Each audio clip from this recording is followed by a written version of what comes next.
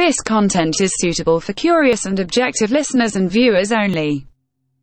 User discretion is advised. You know, they say if you don't know where you come from, you don't know where you going. The pressures of an American athlete. Every day, someone has something to say. Someone always talking about how much another person's willing to pay. Someone always trying to take a picture.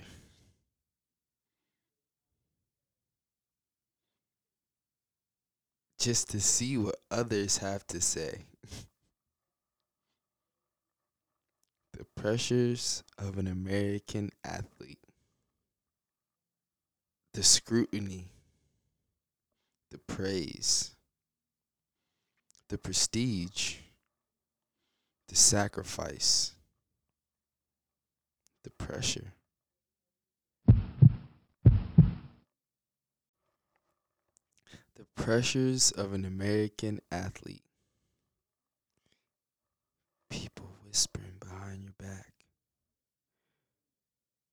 People telling you one thing and meaning another.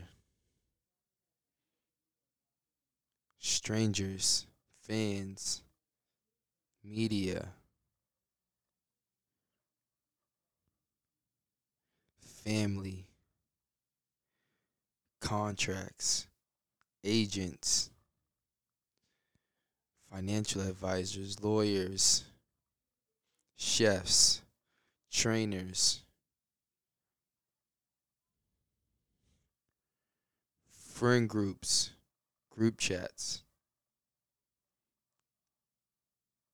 DMs,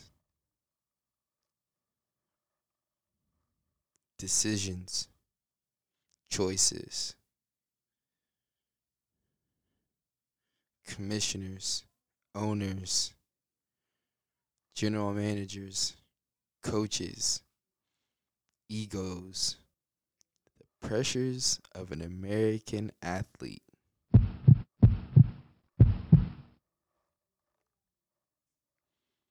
Marketing deals, playoff games, championships, game-winning plays, cheers, boos, followers, likes, dislikes, subscribers, pressures of an American athlete. The interviews, the questions, the strategy, the preparation, the performance, the consistency, the pursuit, the mindset, the mentality, the work ethic, and even the right amount of luck. The pressures of an American athlete.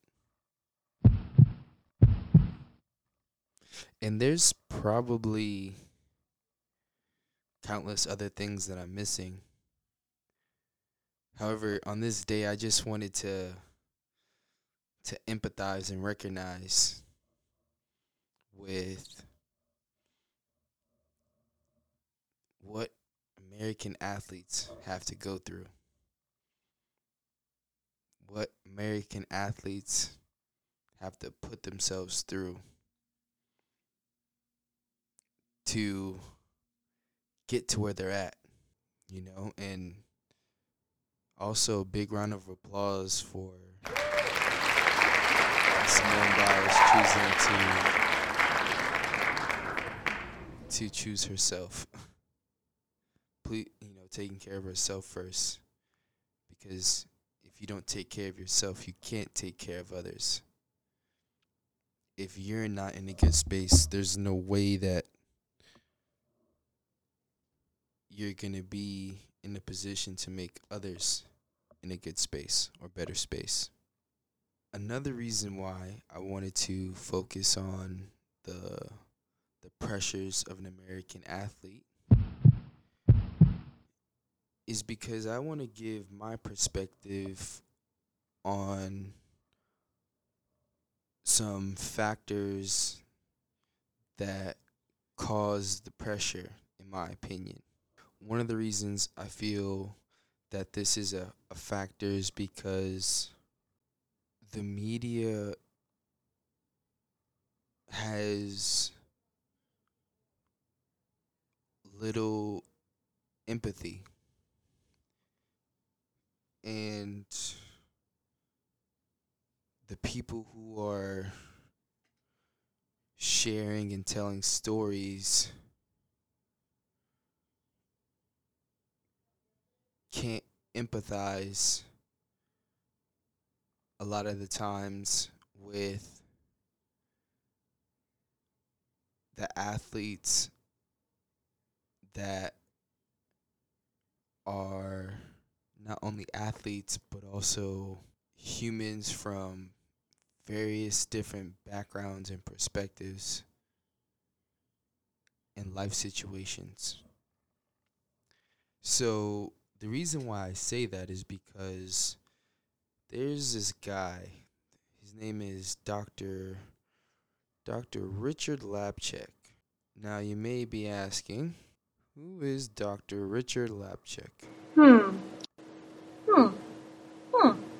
Well, he is someone who has created or an instrumental part of the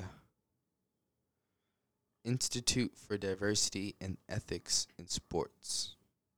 And what he has done is he has made a racial and gender report card.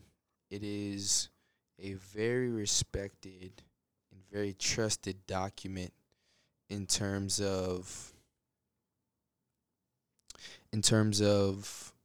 giving a very accurate and clear assessment of the landscape of the situation.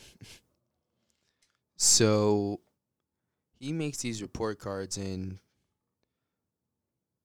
for instance, he does one with the NFL, does one with the NBA, and he also made one with sports media, right? It is the 2018 Associated Press Sports Editors Racial and Gender Report Card. Keyword is 2018. Now, before I begin, let's also keep in mind this to give you some context. This is a 2018 Sports Editors Report Card. He has done NFL, NBA, MLB, 2020s. He keeps those current. Why do you think he's unable, or he hasn't continued the sports editors one? Why do you think it stopped at 2018? So as I go through the information on this report card, keep that in mind and kind of see if you can conjure up some ideas as to why you think the last one he made was 2018. So as you go through here, they got an overall grade of a D+, a racial grade hiring of a B, and a gender hiring of a F. They evaluated over 75 newspapers and websites. It was a study intended to measure the changes in racial and gender hiring practices. The 2018 report was published at the University of Central Florida and was requested by the Associated Press sports editors. Let's see here. So it says here for sports editors, right? So sports editors, in case you're unfamiliar, a sports editor is a journalism professional who is responsible for assigning and editing stories about sports and athletes. So they are basically responsible for setting what stories are talked about and what stories aren't and how they're framed. And if you look, well, you can't look, but if you Google what I just said, right? The 2018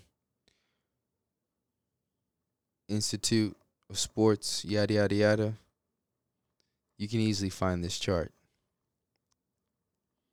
Also, if you want, I'll even put the chart in the link in the show notes. I've always wanted to say that. The link is in the show notes. So I'll have this link in there so you can see it for yourself. As well as with the other sports. It's an interesting document. You'll see here for sports editors, right? White men 63, African American men 4, Latino men 3, Asian men 1, other men 1. White woman 5, African American woman 0, Latin woman 2, Asian woman 1, other woman 0. So think about that. Right now I don't know if it's changed, but as of 2018, if this was, the 2016 Olympics, what would the storyline be? With no African American woman, how much better of a story could it be for some organization if they did have that at the time African American woman who can provide her perspective and tell the story, tell her sports story in a way that really could do a lot of positive for not only sports but also mental health and so on and so forward. Things like that. Even look at the assistant sports editors, right?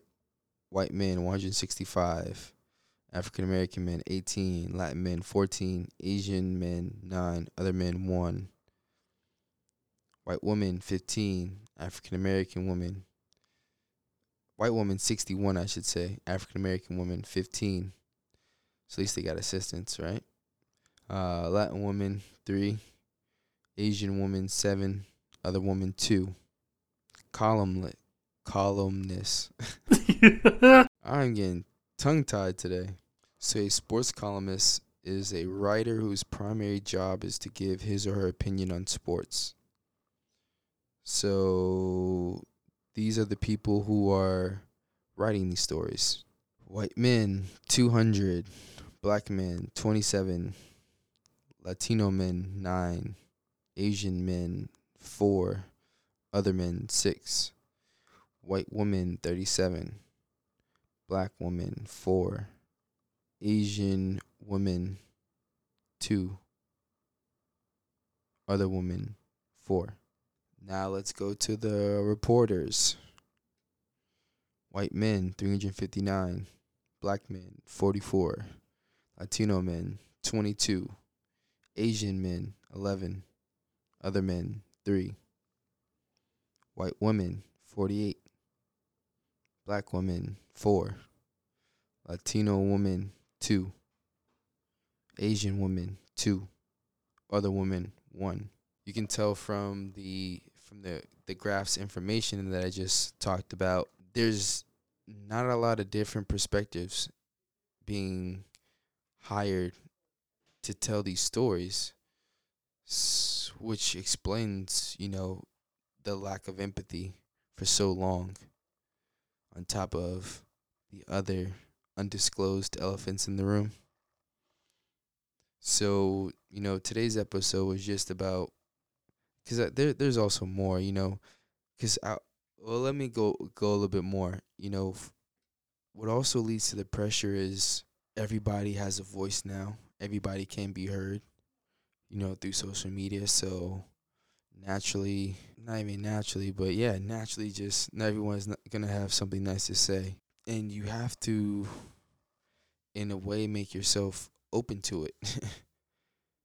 you know, because as a athlete, you almost, I would say, you need a social media, honestly. Um, you actually do need one because the pressure of being an American athlete is the entertainment aspect of it. You, at the end of the day, are in the entertainment business, and people want to be entertained. And I was listening to a podcast, $1 million Worth of Game, and Wallow 267 said, "Wrong is the king in America," and that's, holds true in entertainment. You know, people want to be entertained, good and bad. Seeing you fail is entertaining. Seeing you win is entertaining. Seeing you fumble is entertaining. Seeing you score is entertaining. Seeing you really upset is entertaining. Seeing you go off on a reporter is entertaining. Seeing you make a fool of yourself is entertaining. Seeing you come back to win the game is entertaining. Your whole life is looked at as entertainment. Your whole existence is entertainment.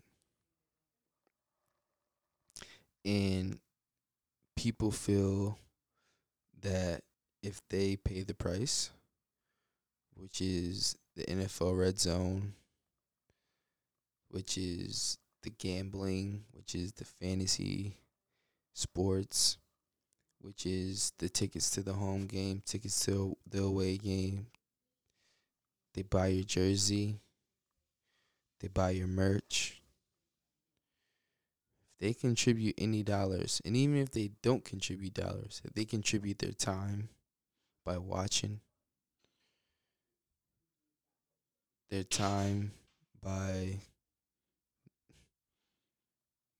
looking you up on YouTube, if other people are praising you and they figure out, or they feel as though you're not what they think you are, what the other person thinks that you are, then they come as well.